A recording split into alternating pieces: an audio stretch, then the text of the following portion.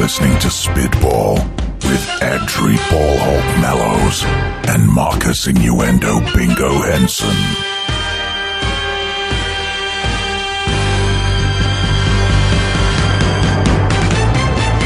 Hello and welcome to episode 51 of Spitball. I'm your host, Adri Ballhawk Mallows, and joining me this week, as always, is the ever-present and ultimate of co-hosts, Marcus Innuendo Bingo Henson. How are you, sir? Hey, I'm good. Yes, thank you. Good. And how's your week been, buddy? Oh, I don't know. Slow, very slow. But a good week for us, especially at the weekend, as obviously October in full swing now and the Pinktober NFL Crucial Catch campaign continues. We partook in a little Pinktober awareness match ourselves, didn't we, between the Aylesbury Vale Spartans and the Northampton Phantoms. How was that for you? It was great to get back playing football again. You don't realise just how much you miss it until you start playing again. Yeah, and I think all in all it was a great day. 4 hours we spent up in Northampton, and I want to say a big thank you again to everyone at the Northampton Phantoms, Toby, Amy, John. Unfortunately, I know you couldn't be there, but thank you for organising, and we look forward to the game against you in Aylesbury this coming Sunday. With that said, let us crack on with the show. You are listening to Spitball.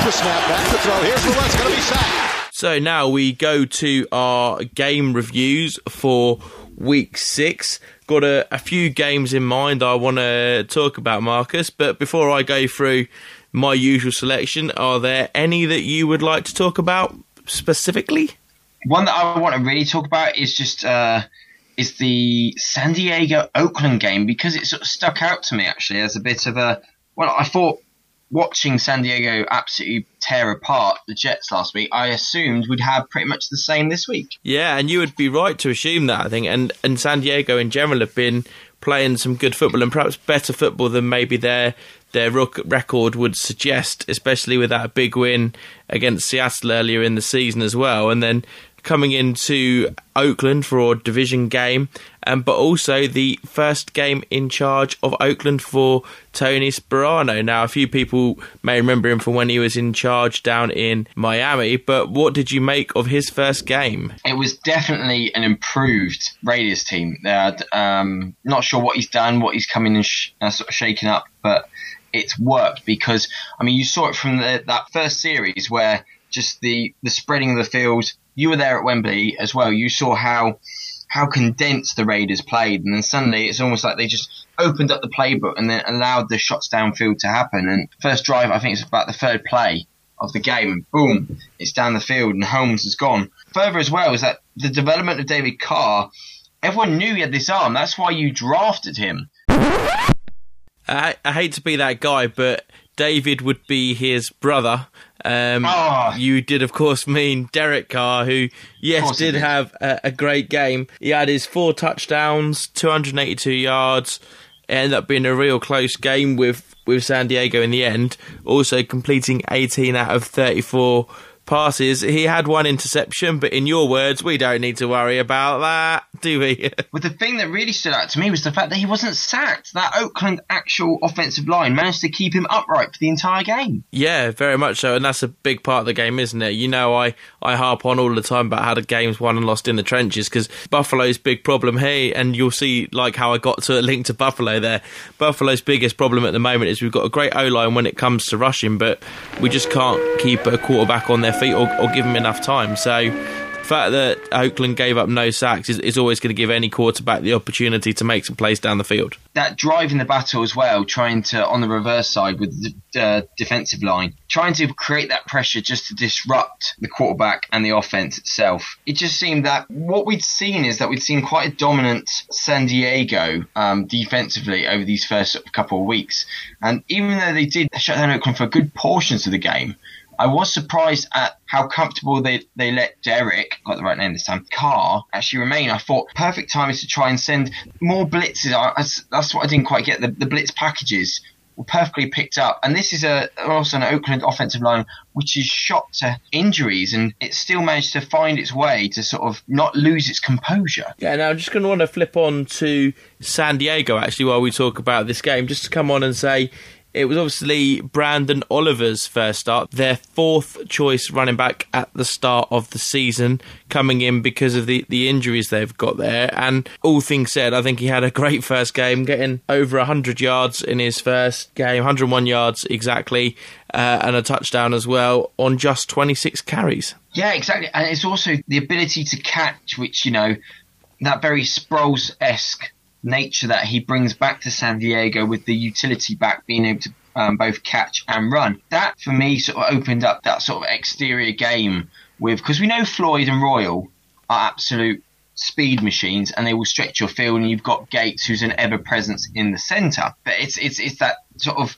check-down running back that you could use when the passing game is being utilised, but also you can just allow him to, because he had 26 carries as well, so it's quite a heavy workload for your first start as well. Dylan, I'm glad you actually mentioned Malcolm Floyd there, because I wanted to talk about the Malcolm Floyd 44-yard catch, which I thought was quite an epic catch myself, but also wondering if you saw that catch, and also if you wanted to put it in the show notes as part of the Mind Blowers.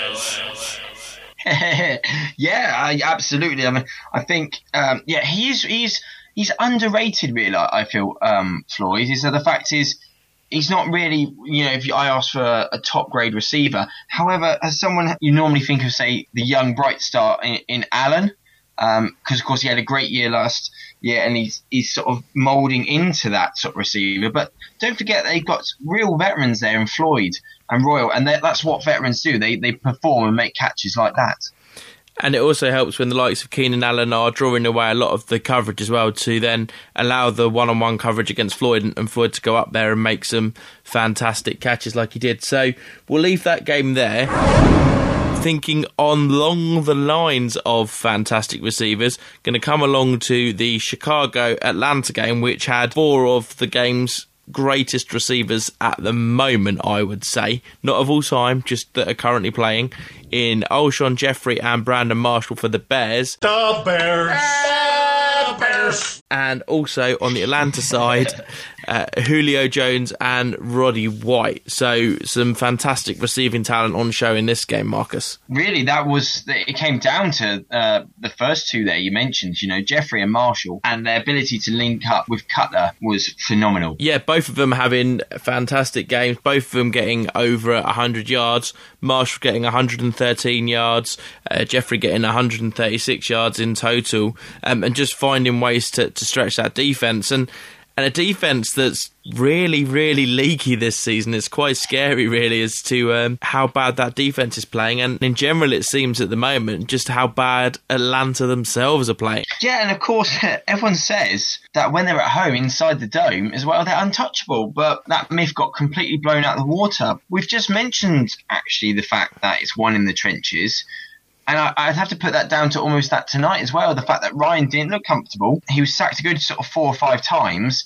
And there was no run game established because of the back of that. Because you can't establish a run. Then they're starting to chase the game because they're double digits down at half time. So you're forced to throw and become one-dimensional. And that never helps anybody, because as soon as you start to get one-dimensional, the defence...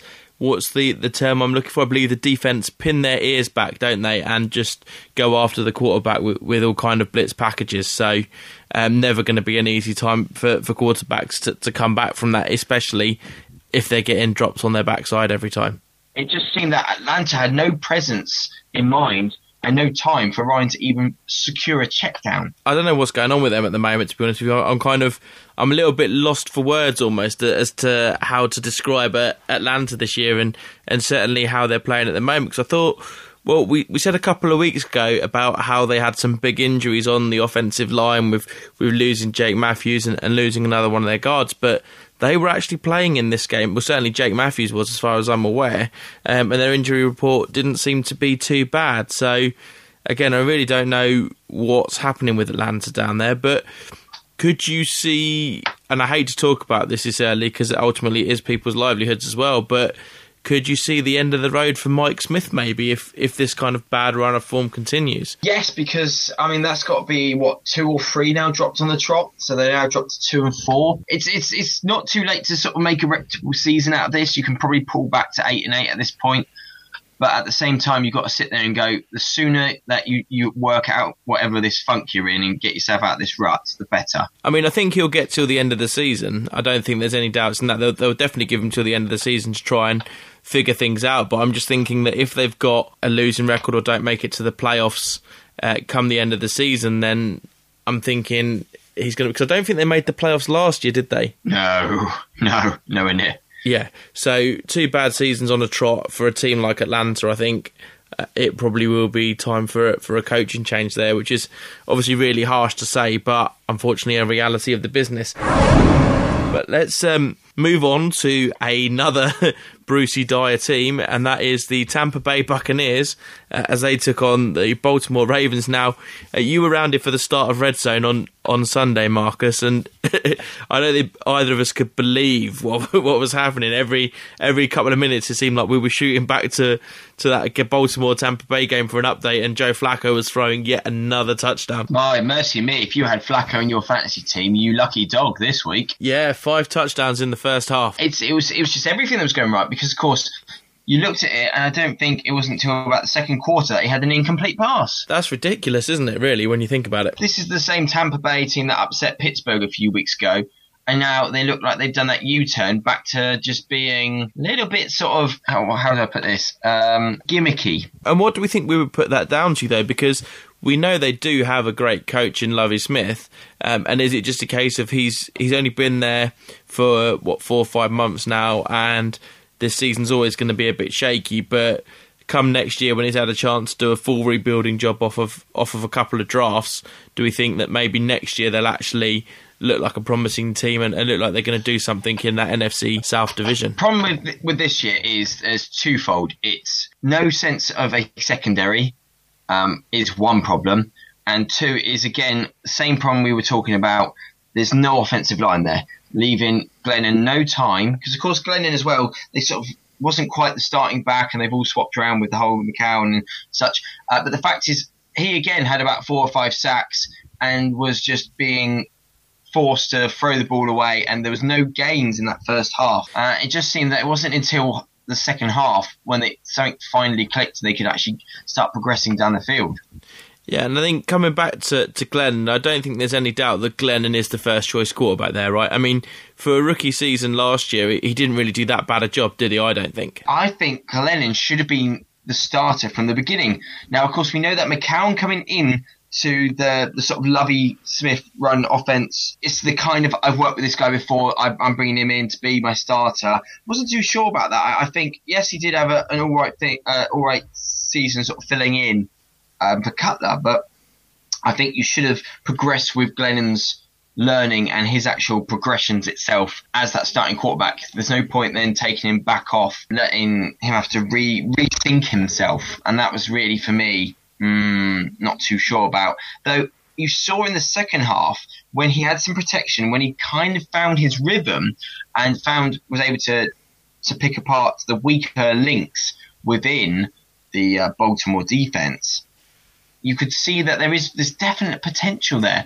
I just feel it needs to be encased with the right framework around it. Now, he's got the receivers in Jackson, Evans, and of course we saw Murphy really establish himself. But for me, it's a case of that offensive line. Again, we've talked about it in all 3 of these games now. It's the trenches that win this battle for you and will inevitably lead to winning the game. Yeah, absolutely. And we'll leave the Tampa Bay side of things there. But one thing I did want to talk about before we move on to the next game is Steve Smith Senior. What another great game for him. 110 yards, another touchdown. He's doing wonders for my fantasy team. So glad I managed to pick him up. But he's just showing in Baltimore that he's still got plenty left in the tank, and you do wonder now why Carolina got rid of him. He's found an absolute new lease of life there, and I think really in respect to that, it is that case of, he is thriving with all those pieces around him, and he's being found as that star receiver, so he's getting that primary slot.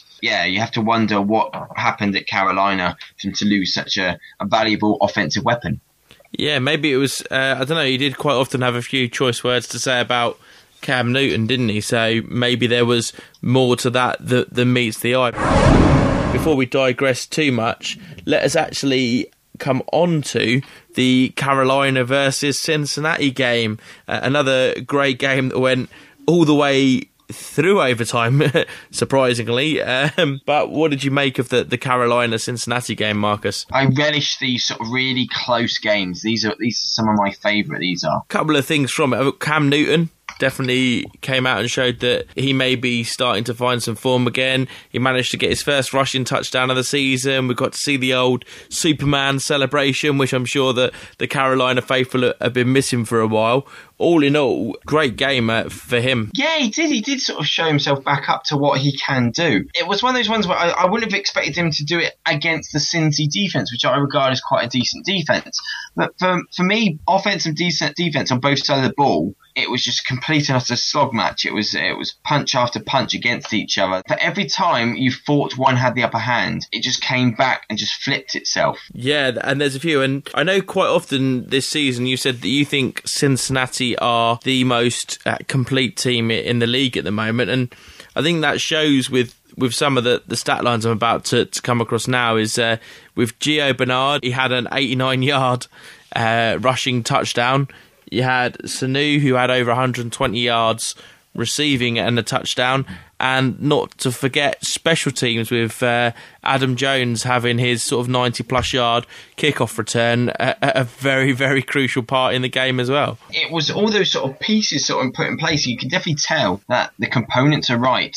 Now, I'm not sure what it is because, of course, now this has put Bengals on a tricky spot because, of course, they were 3-0 and then dropping to the Patriots and now this tie. Now, of course, they had the chance to win it. Well, they had a couple of chances to win it, to be fair, didn't they? They had the first possession in overtime, which they ended up kicking a field goal from.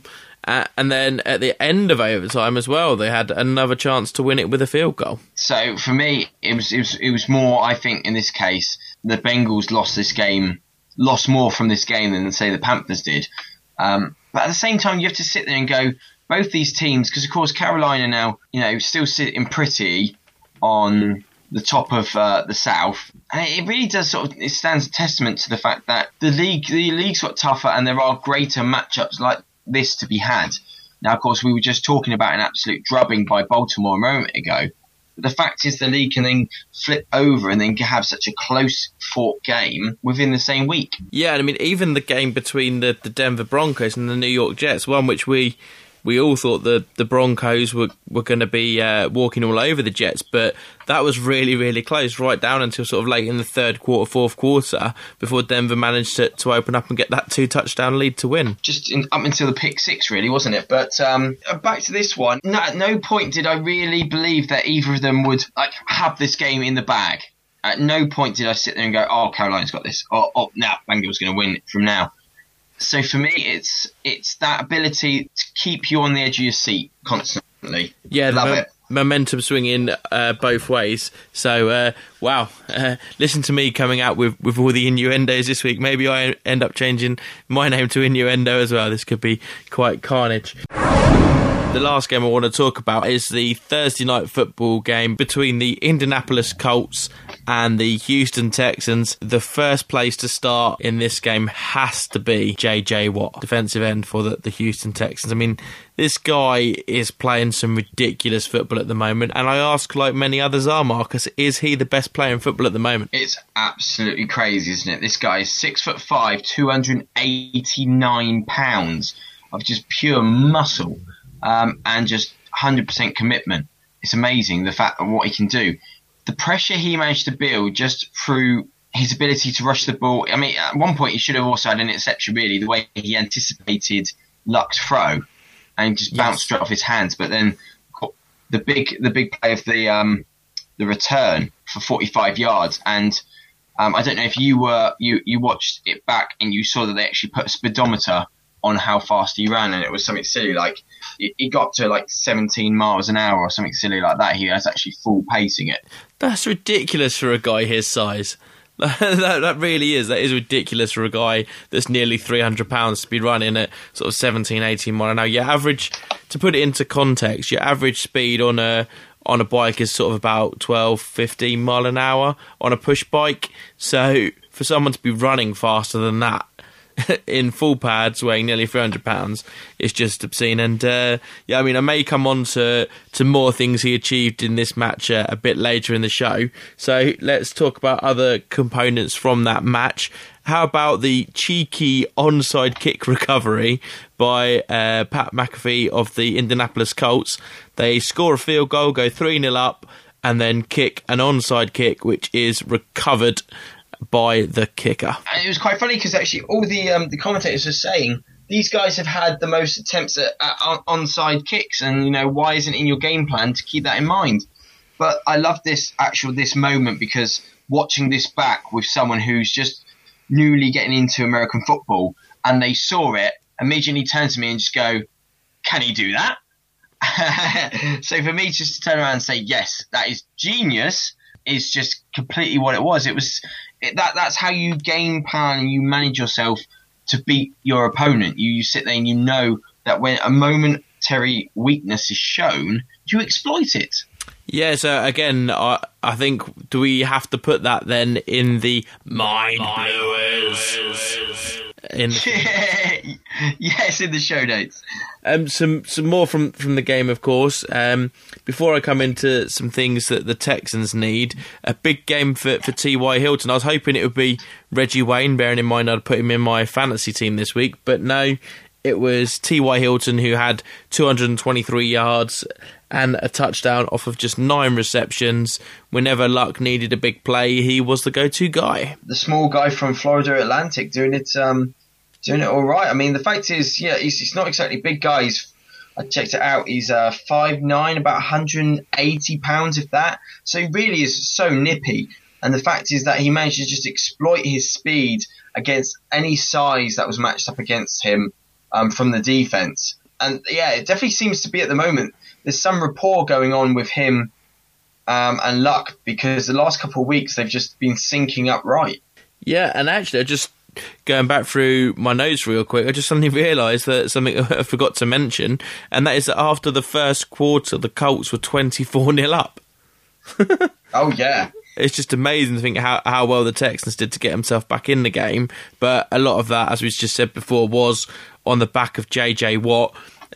Andre Johnson also managed to have a reasonable game, as well as Arian Foster, but more importantly and more worryingly for me is the fact that Ryan Fitzpatrick is their starting quarterback there. I never understood I never understood the decision at the start of the season. I still don't understand it now. Why is Ryan Fitzpatrick the Texans starting quarterback, and what are they going to do to solve that problem? No, to be fair, he's not the worst quarterback to have in there. Again, the problem is we've harped on about it all night. Is the fact is that without the protection, that offensive line is so leaky. I mean, again, 5 or 6 sacks. It was stupid. Constantly trying to. I mean, it is his fault because he is a bit like Big Ben, where he will hold on to the ball for too long. But at the same time, you've got to give him that time to allow the receivers to get downfield to try and shake the coverage off and get open. And of course, we I just want to cut into it, but with him, you don't necessarily have to do that, because one of the big things they worked on in Buffalo was because Fitzpatrick has got such a innuendos everywhere, but Fitzpatrick's got a quick release, so you don't necessarily need the offensive line to be providing 4 or 5 seconds worth of protection, because Fitzpatrick, when he was at his prime and getting his big money contracts with us, he was getting the ball out really quickly within 1 or 2 seconds and finding receivers, even if it was taking a shot downfield as well. Yes, I agree. But I still think there's something wrong there, because, of course, Foster managed to have a great game. But at the same time, I felt that in that first half, they couldn't actually get themselves, because it was 3 and outs all to go for in that first quarter, because they were just absolutely getting blown away with the fact that once they finally got possession, that they just couldn't make anything from it. They were just 3 and out, and it wasn't until the sort of second quarter that they started to, I don't know what happened, maybe at the interval they managed to sort of work out a way. But the reads and progressions didn't quite open up as I thought they would, because of course there wasn't really that much in a deep threat. I think that the longest throw was about 35 yards for the entire night for Houston, so there was no real deep threat and presence there. So it's all underneath. So that was another thing that concerned me, is that the fact is, if you can't even complete the underneath routes, then surely there's not enough time there if you can't even complete the underneath stuff. You do raise an excellent point as always, and I think what the best thing for us to do is to leave that there and see what our listeners out there think of that. So remember... Hey guys, if you want to get a hold of Audrey or Marcus, send them an email at ballhawksnest@gmail.com. Okay, and on that, we move on with the show. Newton has some time. Now he's flushed out, starts to run. He is knocked down. Here comes the rush. Heads left. They got him again. They sack him. There's Super Mario Williams with his second sack of the game. That's what I'm talking about. Close the distance on them, then bang a move. Don't waste your time and get. That's how you get in the pressure. Good job. He dropped by Cam Newton from a well-formed pocket. Anchors it end zone, and it's caught. Touchdown, Ted Ginn Jr. You having fun? I love it. That's what it's all about. Love it. We've reached that point in the show again where I ask, what's been grinding your gears this week, Marcus? You know what really grinds my gears? Teams unable to finish the drive when they come down into the red zone and they end up with 3 points. This week especially, we saw a lot of missed field goals from distances that would have been that sort of 40, 30 yards that you'd say you should be finishing drives, settling up, not settling for 3 points, then missing them. It seems a lot of the sort of game, I don't know what's happening, because there's a lot of blocked kicks as well going on this week. I think there was 2 blocked kicks this week. So the reason being is that why are teams so suddenly unable to perform when it comes to these sort of intermediate kicks? Now, we understand that the deep kicks aren't always, especially in the outside environment, aren't always going to make it. You're 50-plus yarders, you're always taking a guess, but you're always playing off that field advantage from it. However, when you're stalled your drive coming close to the red zone, and the fact you're settling for 3 from this position, and then you're actually having to walk away with no points, or maybe missing the opportunity to lead in the game or win the game, it doesn't seem to make sense that suddenly this special teams itself, hefty chunk of a critical part of the game, is suddenly being disregarded, and we're having so many mistakes all of a sudden. Don't know what's going on exactly in Detroit, because I thought we might come on to that. They've had more Probably were coming on to that. They've had more missed field goals so far. 4 of 14. More missed field goals than they had all of last season. There seems to be some reason that have teams forgotten how to take an actual kick. What is going on, guys? It's infuriating me, because it should just be the bread and butter of the team. So that is what's grinding my gears. And just quickly coming back to that, when you say 4 of 14, that's how many they've made, right? 4 out of 14 attempts. Yes.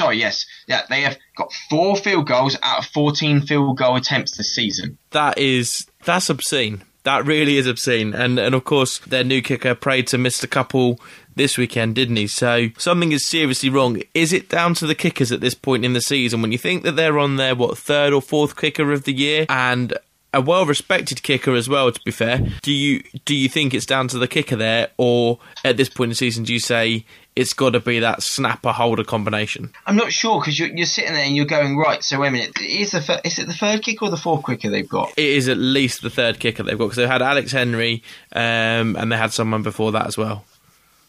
So you're saying that 3 guys are missing kicks. I don't know. I'm not sure whether or not it's... I don't know whether it's or not as well, when you get to the point where you've got pressure of taking the field goal, and then you've got added pressure. The fact is that so many field goals have gone wrong, and it's on your shoulders now not to miss anymore. So we're not sure what it is, but it could be a combination of all of the above, basically. Pretty much. But still, it's not just them. You're looking around the league, the amount we mentioned it earlier with the Cincinnati-Carolina game. Then there was we've got Green Bay, Miami. We've got San Diego, Oakland. We had Tennessee, Jacksonville. There is missed field goal opportunities all around this week. And I'm not sure what was going on, but everyone forgot how to take a field goal this week. Well, not everyone, but a majority of them, yeah. The majority of teams managed to forget how to mess up a bread and butter play. Well, they didn't forget how to mess it up. They remembered how to mess it up. They just couldn't remember how to do it. I think that's what you were trying to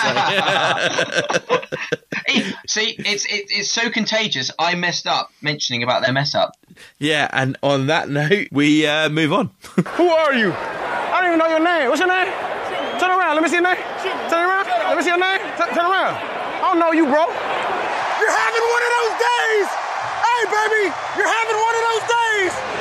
I say that to say this. If you wouldn't have did what you would have did, then we wouldn't have been where we was at to get what we got. That just don't make no sense, dog.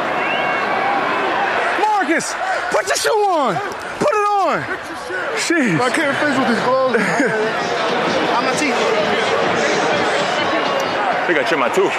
Wish I had some gold so you can bite me some teeth. Now we come to my favourite part of the show, and that is our weekly awards. That is our offensive impact player, otherwise known as the award, named after Calvin Johnson of the Detroit Lions. And we also have our defensive impact player, named, of course, aptly the Mr. Award for the great former linebacker of the Baltimore Ravens. So, Marcus, I always make a mistake when I do this, but I'm going to let you go first and also pick which direction we head first. Offense, defense, where do we go? I shall start off then with a little bit of offense. Okie dokies, go for it, buddy. Take it away. So my runner-up this week for the offensive impact player goes to, and I begrudge this, but still, Colin Kaepernick, quarterback for the San Francisco 49ers. Yeah, NFC West beating my NFC West team. Yada. Is that what you were saying? Yada. Pretty much. But you can't fault the guy for an outstanding performance, and one that he really needs to have to sort of get back into a very formidable defensive game played by the Rams. But anyway, it's 343 yards for him with 3 touchdowns, no interceptions, and a pretty tasty 37 yards on the ground as well. So it was a good-looking run then, is that what you're saying? The tasty 37 yards there. Nice. Well, I'm gonna stick with the quarterback theme, and my runner-up, I've actually gone someone we mentioned earlier in the show, and that is young rookie Derek Carr of the Oakland Raiders. I thought he had a fantastic week this week. Showed the difference that a quarterback can make when he's given time and the opportunity to make some plays. And obviously, as we said, 282 yards, 4 touchdowns, and an interception, which we're not too worried about, are we, Marcus? Woohoo! So how about your winner? Right, so my winner this week, another person we've mentioned before, and it's going to go to T.Y. Hilton, wide receiver, Indianapolis Colts. You went with the easy choice this week. Disgraceful behaviour. You had all day to pick a winner and you went with the easy choice. Yada. Yeah, but for me, it was the fact his luck threw the ball to him 9 times. He caught it every single time, 223 yards and a touchdown. For me, it was just great to see how he's immersed himself, that smaller, faster wide receiver, to create that impact, whereas, of course, like you said, the focus might be on Wayne, so stepping up when they need him. Fair enough. Now, what I need you to do is make sure you're sitting down before I announce my winner for the week. And no, Mark, I'm not chickening out on going out with 11 players. My winner of the award this week is Tony Romo of the Dallas Cowboys. I never thought I would hear myself saying that, but I think credit where credit's due this week. Again, we saw some great escapability, unlike my pronunciation, in a couple of the plays, in particularly a big play on 3rd and 20 when he managed to escape the rush and throw a rocket pass out to the sideline, where he was helped by a fantastic catch from Terrence Williams, which I'm going to put in the show notes, I'm afraid, without even asking you on that one, Marcus. But you know why. You've seen that catch. You understand, as all our listeners will as well when they check out the show notes. But obviously 21 of 32 for Tony Romo, 250 yards, 2 touchdowns. But I just think we are starting to see that Tony Romo, we've been talking about it a little while now, that old Tony Romo, the reason why the Cowboys wanted Tony Romo. The fact that he can extend the plays when most quarterbacks would be taking a sack or throwing the ball away, he manages to find that little bit of space and make something big happen. You can see this is the Tony Romo that Jerry Jones has pretty much sat there and not allowed anyone to shift from his franchise. That, you know, this is why for games like this. Yeah, agreed. And obviously such a big game, and against Seattle as well, of all teams. So it's not like he was up against the Jaguars. He was doing this against the defending Super Bowl champions. So we move on then to the Mr. Ray Lewis Award. And who have you got as your runner-up this week, Marcus?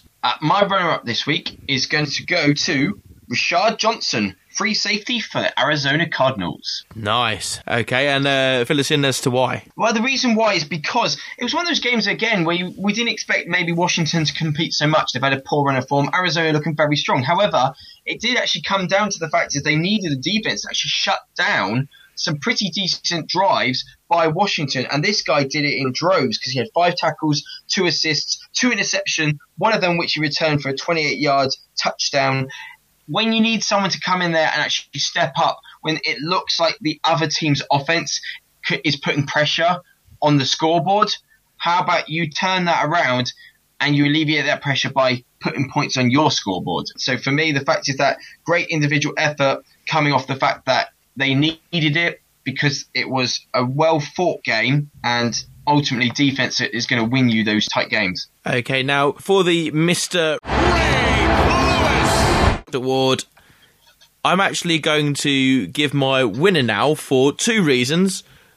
One being, I think he just played that incredibly well that I couldn't see myself mentioning anyone else. And the other reason may or may not be due to a small admin error on my part and not having a runner-up. You decide. So, my winner, therefore, this week is JJ Watt. It just had to be. I mean, I watched the highlights back again this evening before we recorded the show, and he's not called JJ Swat for no reason, is he? I mean, he had 3 pass deflections again this week. He had a fumble recovery for a touchdown. Not to mention, he had 7 tackles, of which 2 were sacks also. So at the moment, this guy is just absolutely everywhere as far as defense is concerned. We said earlier, just a real freak of nature and just playing some of the best football of his life at the moment. And bear in mind that he's still only, I think he's in his 4th year now. Oh yeah, he's not that far into his career, definitely not. So really, really showing just what an unbelievable athlete he is, and you would have to put him probably in one of the top 5 players in the league at the moment, in my humblest of opinions. And I may or may not want to apologise for having not a runner-up this week. But anyway, Marcus, your winner, please, for the Award. Well, I need to say no more because, of course, I too have gone for JJ Watt. Like you said, there's no other person who can really bring that sort of that impetus to a game, that sort of the disruption he can create on a field. The fact is that even when, I mean, did you see the one where the sack through the double team? Awesome. Yeah, he's just unbelievable. I mean, all you need to do, what we recommend, is just go out there yourselves, ladies and gents, and just go out there and just start watching some JJ Watt highlights. Because if you've not seen the guy play before, honestly, just find his highlights out there on YouTube, and you'll see how incredible this guy is. Spamhead Productions are a small independent sound recording company based in rural Hertfordshire. We specialise in creating content for all your podcasting needs, whether it be field recordings, vox pops, or capturing the atmosphere during social events. Editing is a very time-consuming job, so Spamhead Productions are on hand to take away some of the burden for you.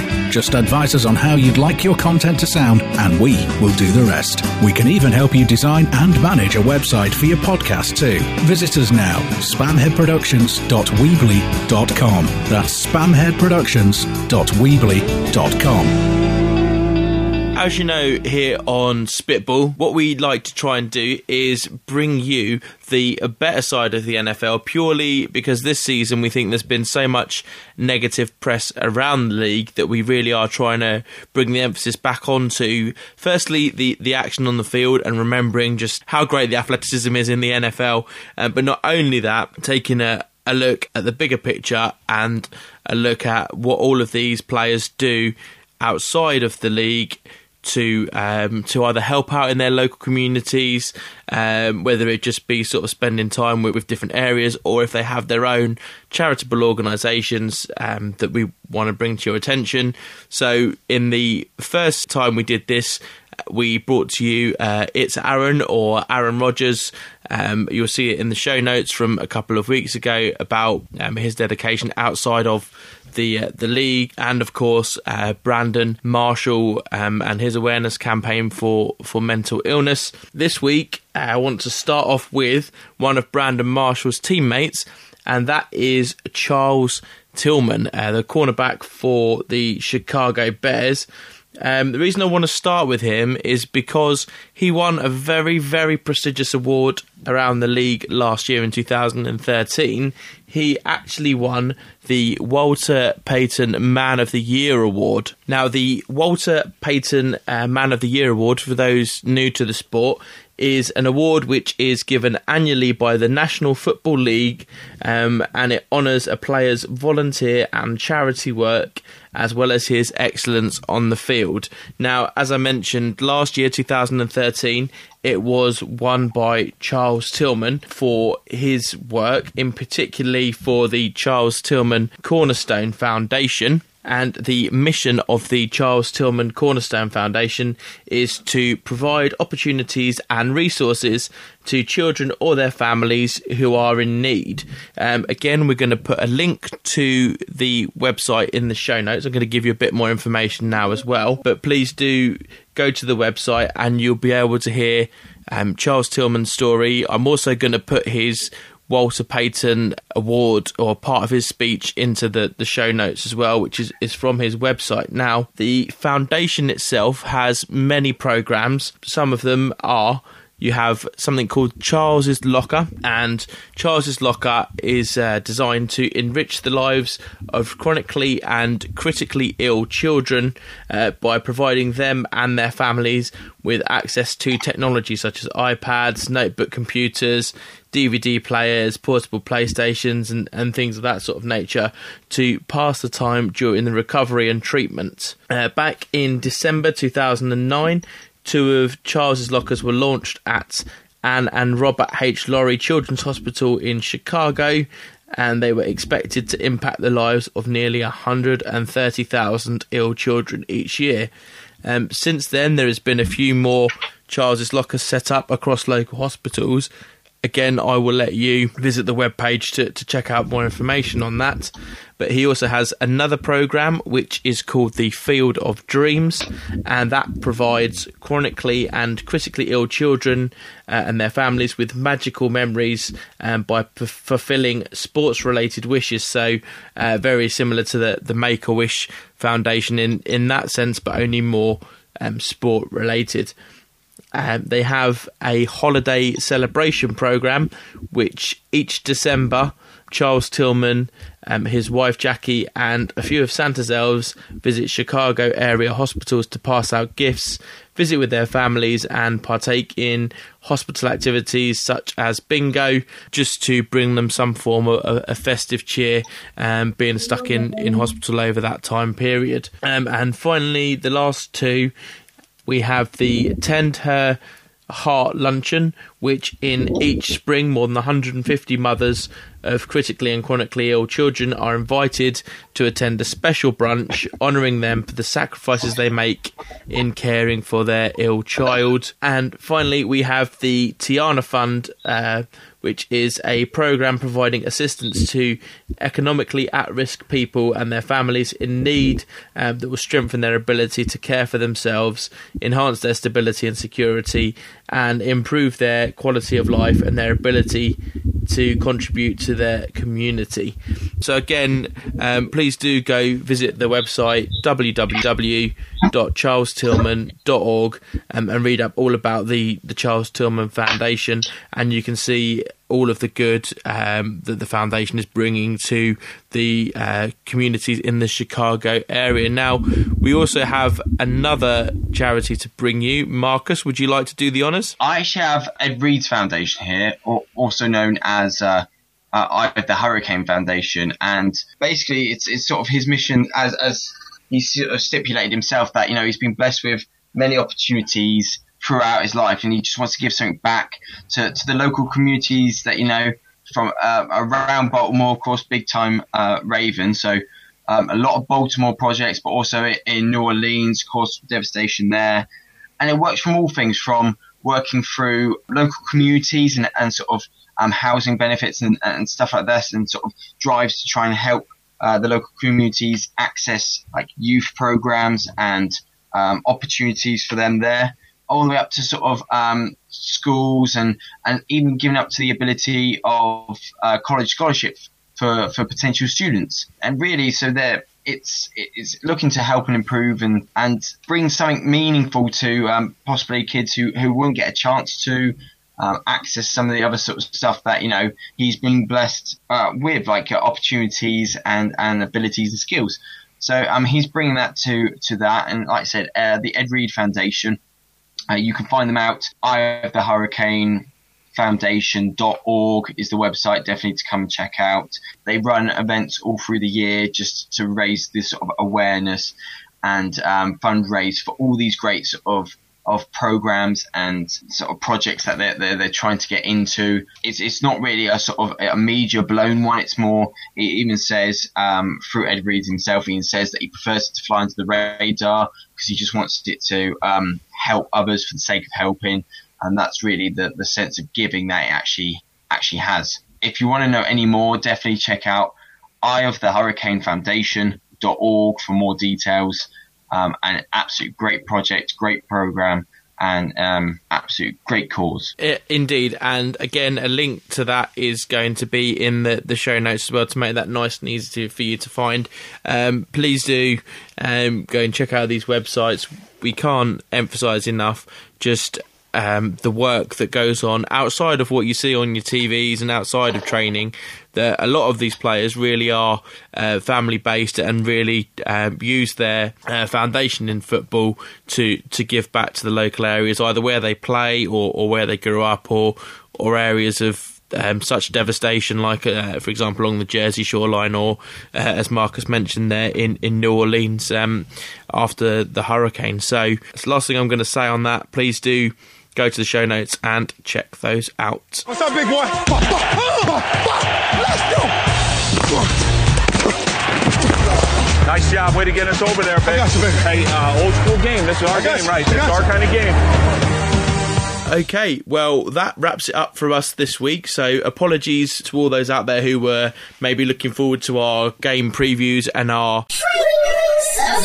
Maybe I can just cheekily squeeze in from Marcus one game that he's really looking forward to seeing in Week 7. Giants going to Dallas. Are Dallas really for real? I think if we're going to see them as a playoff and further potential team, winning your division at home is where you start. Absolutely. And I think the other question we have to ask ourselves is, will the Giants actually come out and play this week, or will Eli Manning manage to mug off Big Dog's fantasy football team again this week? So remember... Hey guys, if you want to get a hold of Audrey or Marcus, send them an email at ballhawksnest@gmail.com. Our podcasts are also downloadable now on iTunes, and we also have our recent shows rebroadcast on the 1800 online network, a link to which is at the side of the page. So, Marcus, it's been an absolute pleasure and privilege, sir. Fun as always.